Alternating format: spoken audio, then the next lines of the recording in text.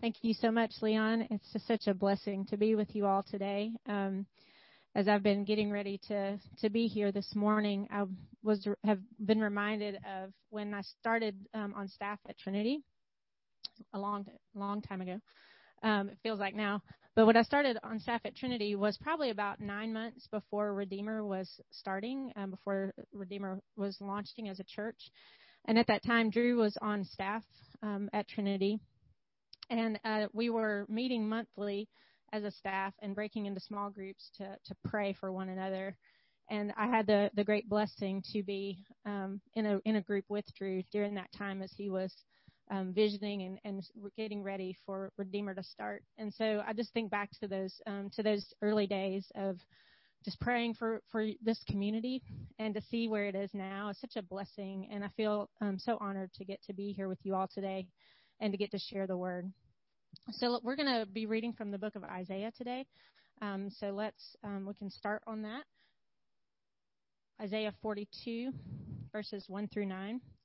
Let's read, and then we'll pray, and we'll see what the Lord has to say to us this morning. Here is my servant, whom I uphold, my chosen one in whom I delight. I will put my spirit on him, and he will bring justice to the nations. He will not shout or cry out or raise his voice in the streets. A bruised reed he will not break, and a smoldering wick he will not snuff out. In faithfulness he will bring forth justice. He will not falter or be discouraged till he establishes justice on earth. In his teaching the islands will put their hope. This is what God the Lord says, the creator of the heavens, who stretches them out, who spreads out the earth with all that springs forth from it, who gives breath to its people and life to those who walk on it. I, the Lord, have called you in righteousness. I will take hold of your hand. I will keep you, and I will make you to be a covenant for the people and a light for the Gentiles, to open eyes that are blind, to free captives from prison, and to release from the dungeon those who sit in darkness. I am the Lord, that is my name. I will not yield my glory to another, or my praise to idols. See, the former things have taken place, and new things I declare. Before they spring into being, I announce them to you. This is the word of the Lord. Thanks be to God. Let's pray. Father, we thank you for being with us this morning. We thank you that you have called us to this place. We thank you, Lord, for just speaking to us through your word. And so, God, we come before you now and ask that you would speak to our hearts, speak to our minds as we open up the word together, as we hear what you have to say. God, may our hearts and our minds be yielded before you. And God, we just ask that you would just guide us and lead us. In Jesus' name we pray. Amen. Let me move my Bible real quick. Sorry. All right, so the book of Isaiah is a prophetic book, obviously. I think last week y'all were in the book of Jeremiah, also a prophetic book. So this week in Isaiah, we're gonna kind of continue that as far as looking at the prophecies. One of the really awesome things about Isaiah is how much time frame it spans. For a prophetic book, a lot of times you would think, oh, well, it's just kind of leading up to the time of, like, it's the warning that comes right before something actually happens. But Isaiah actually spans time through before and during and after the exile, recording what the prophet is saying, reporting what God is saying to the people throughout this whole experience. Another thing about the book of Isaiah is that it's a little bit of a different genre than you might see in some of the other prophets, where it's more maybe narrative that's happening. In Isaiah, we're talking there's lots of oracles, lots of poetry that's happening as the prophet is speaking, or as God is speaking through the prophet. And so what we see is it can be read kind of in different levels, and we're going to see that as we go through this text today. Specifically today, when we talk about the servant, sometimes the servant can be Israel. Sometimes the servant can be the prophet. Sometimes the servant can be something that's going to happen in the future. And so today when we read, we're going to see a couple of those ways that the servant can be talked about in the text. But before we get to the text itself, I want to put Isaiah into its context as far as the full biblical narrative. And so we'll see like what the story of God looks like throughout Scripture, what God is wanting to say to us as we go throughout Scripture, what he's wanting to reveal about who he is and what his story is in this world, and what is continuing on and on until we get to the time that he restores all things. So we can break it down into 4 parts, and you can see that here, where obviously the Bible starts off in Genesis 1 with creation, with God who is creating all things and everything within the world. He is the creator God. And he says that what he's created is very good. And so we see the first humans, Adam and Eve, in the garden with God. And there's no barrier between them and God. They're able to enjoy him. They're able to enjoy the garden. There's no sense of brokenness. It's more just that there's a sense of peace. There's a sense of unity that's there. And that lasts about 2 chapters. And then we get to chapter 3, and it all falls apart. So that's when sin, as we know, enters the world. The fall of humans comes, and therefore things are broken.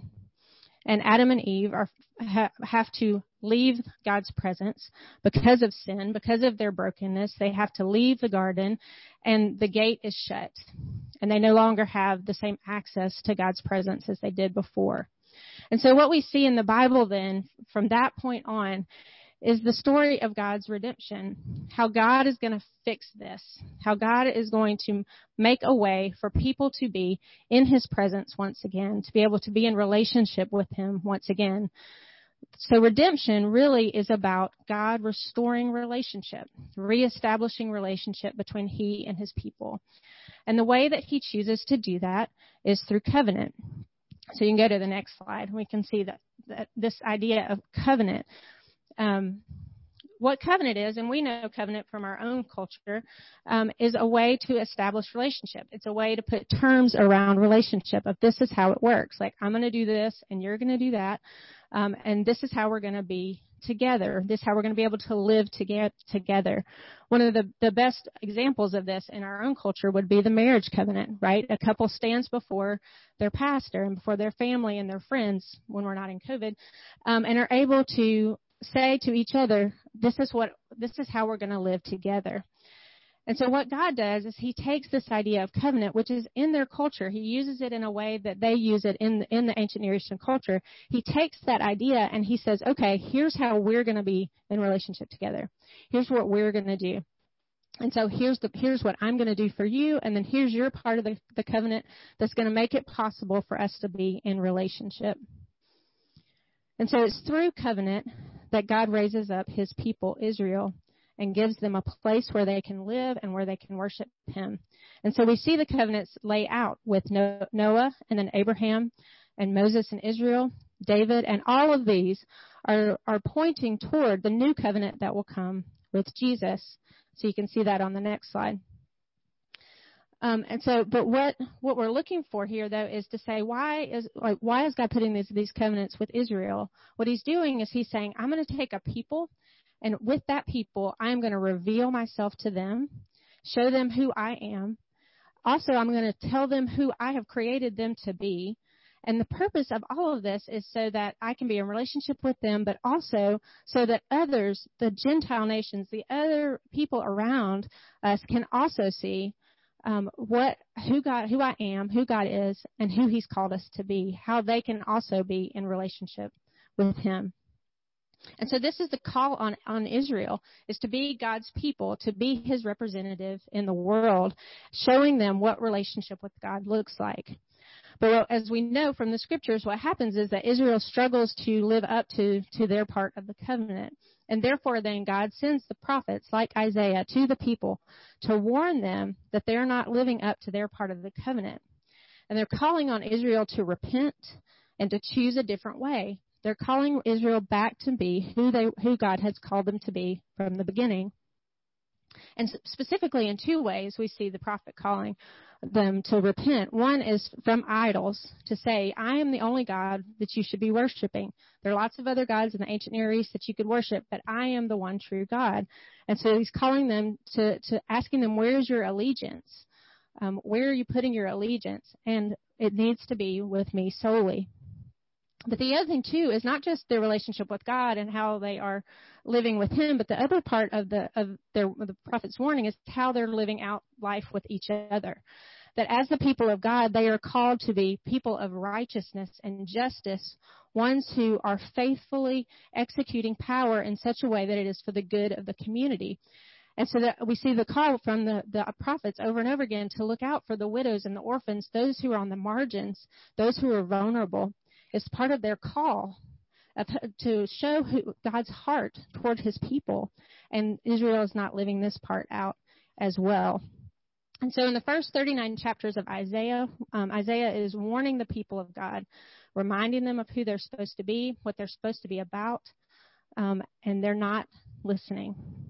So what happens as a result is that Babylon comes in and destroys their land, destroys the temple, which is the representative of God's presence among them, and kills a lot of their people. So now their land has been taken away. The presence of God has been taken away from the temple, and only a small number of their number remains, and those are taken into captivity in Babylon. Can you imagine what kind of trauma they must have experienced from this? Like, they've lost everything that's familiar. Now they're far away from home in a strange land and a strange language and customs. Like, they're trying to figure out, like, all the things that told them who they were, that we are the nation of Israel, we live in this land, we have this king, we have this temple. All of those things are now gone. So who they are as people, they have no idea who they are. And now, where is God? If the temple's not here, if we can't go to the temple and experience God, where is he? What's happened? We're not sure what our future even looks like. And so that's when we turn to Isaiah 42. And what we see happen as we get into the text is that God starts to speak again. That even as they sit in exile and in darkness and despair, God is speaking to them. And so as we look at Isaiah 42, verse 1, what we see, like I said, is we'll see Israel as the servant. We're going to read it that way. And what God is saying to them is that they are that his servant, my servant whom I uphold, and my chosen one in whom my soul delights. So the word of the Lord is coming into their darkness and reminding them of who they are. This small remnant of a people, you could even say this is the biggest moment of failure for them. They're unable to keep the covenant, and now they're sitting in darkness, and yet God looks at them, and he still sees who he has called them to be. God remembers his words from Deuteronomy when he says, "For you are a people holy to the Lord your God. The Lord your God has chosen you out of all the people on the earth to be his people, his treasured possession." His chosen, treasured possession. Can you imagine what that must have sounded like to Israel in this place where they are, this place of despair where they are, this place of confusion? Was it what they expected to hear from him? Were they even able to comprehend it or believe it? Like, oh yeah, that makes sense. After all that's happened, yeah, God still sees us. God's still delighting in us. Is that what they were thinking? I think it must have been hard for them to grasp.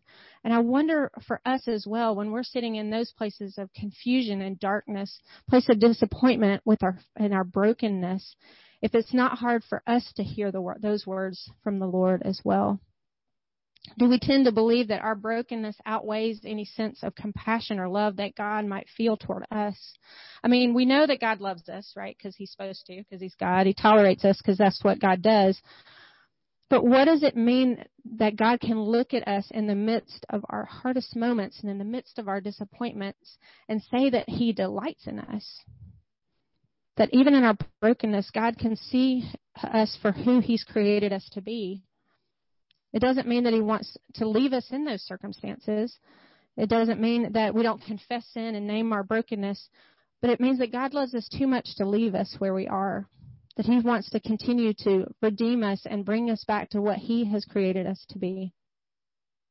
Can we imagine that even in the most broken parts of our lives, God still truly loves us, truly chooses us, doesn't give up on us, even when we think he has or when we want to give up on ourselves? This small, insignificant remnant, lost in someone else's land, and yet still truly treasured and chosen by God. And so we see here in Isaiah, God speaking, coming into their darkness and speaking to who they are. But then the other thing that God does is the word of the Lord comes to them in their darkness and reminds them of who God is. We see in verse 5 that he's the one who set all of this in motion. He reminds them, I am the creator God who stretched out the heavens and spread out the earth. That even when things feel out of control, that God is still in control. Babylon is not in charge. The evil forces of this world are not in control. God is still on the throne even when things feel dark, even when it feels like evil is winning.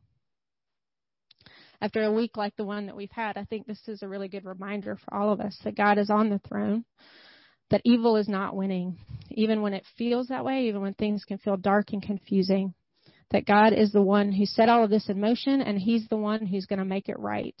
He's the one who's going to bring justice. So God is staying faithful to the covenant that he's made with Israel, even though Israel is not. God didn't have to come to Israel at the exile.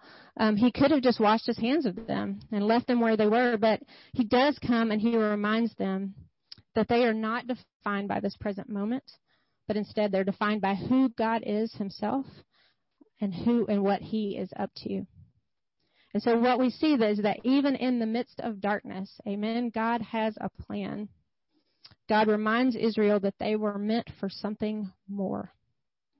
Being chosen by God is also being chosen for the sake of others. Instead of getting stuck where they are, God is calling them out to be a light to the nations. And it's so interesting to see here then what God says to them is as what it means to be a light to the nations, to bring open the eyes that are blind, to bring out the prisoners from the dungeon. Now, let's think about where Israel is right now, and it's almost laughable. It's kind of interesting that God is saying to them that they're going to open the eyes of the blind and bring out prisoners from the dungeon when they themselves are blind in exile and they themselves are sitting in captivity. How in the world are they meant to carry this out? How are they meant to be this light to the nations when they're just this little people sitting in Babylon and they themselves are in captivity? The reality is that they can't do it on their own. Neither can we. None of us are able to be what this calling on our own of what that God has given to them. And so it's at this point that we have to turn and look at the servant differently. That maybe the servant is not just Israel as it is in this case, but also the servant is pointing us toward Jesus, who is coming as the Redeemer of the world. Jesus is coming and doing for us what we cannot do for ourselves. And so we see in the New Testament, Matthew and Luke picking up these verses from Isaiah 42 to talk about Jesus. But in Matthew 12, they're quoting Isaiah 42 to say he's the one that's going to bring justice to the nations. But in Luke, they're saying that Jesus is the one who will open the eyes of the blind and release the captives. It's Jesus who's going to do these things. And so we are called as a people to submit to him and allow him to do his work in us so that we can make him known to others around us. Just like Israel was meant to reveal God, what God was like through the covenant with him, so we get to reveal Jesus to those around us by allowing him to bring healing into our lives and by seeking ways to bring forth justice in the world. He redeems, and we get to testify. One example I have of this is just that in my own life, the way that I have seen God redeem me personally was when I was sitting in a really dark place when I was in my early 20s. Actually younger than that, as a young adult.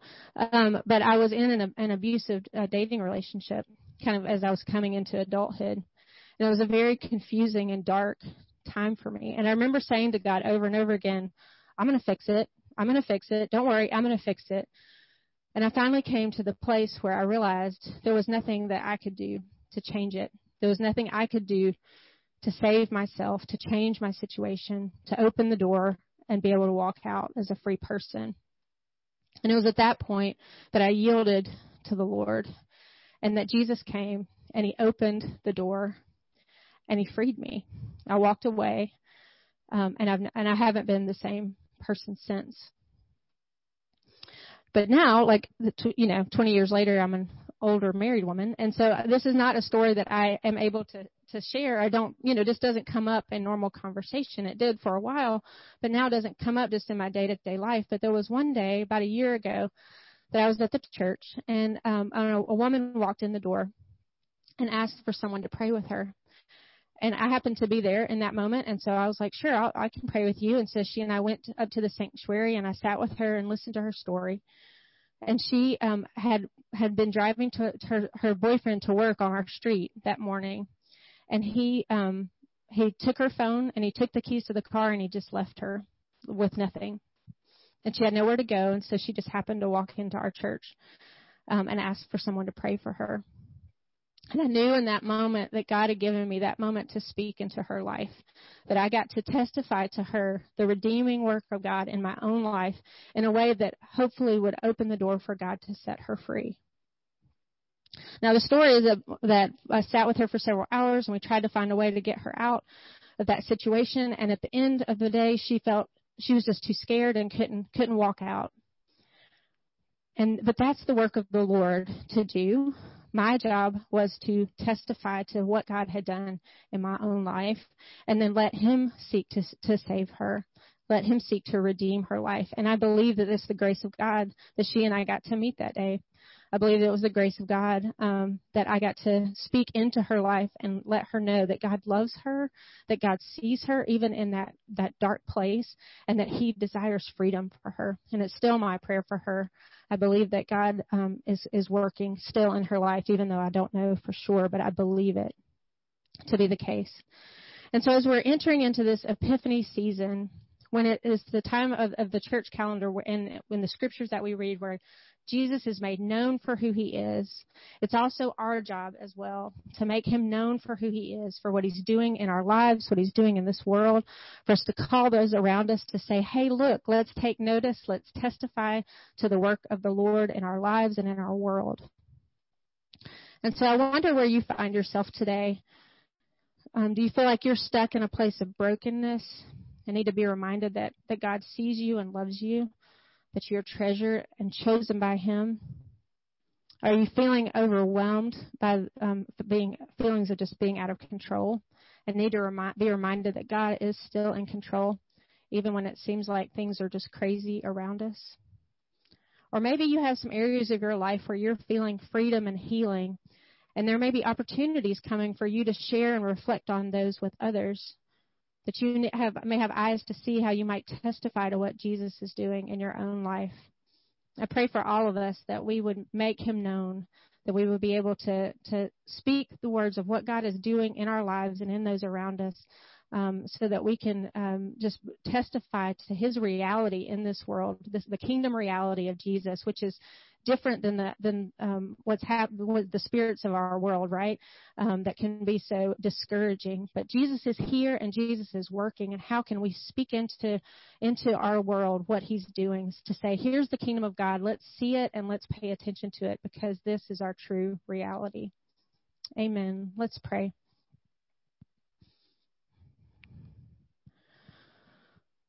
God, we thank you that you don't leave us no matter where we are.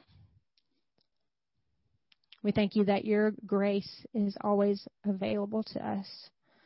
And so I pray that now on all of us, God, may your grace come into our lives and set us free. May you set us free, God, so that we can in turn preach your word, proclaim your goodness to those in darkness around us. We pray, God, Jesus, just that you would be high and lifted up in our world. We pray, God, for your coming justice, your coming redemption, your coming restoration of this world, Lord. We pray that you would come and that you would make it right. And we pray as your church that you would use us as instruments of peace and instruments of healing. We thank you, God, for being with us. We thank you for your faithfulness. In Jesus' name we pray. Amen.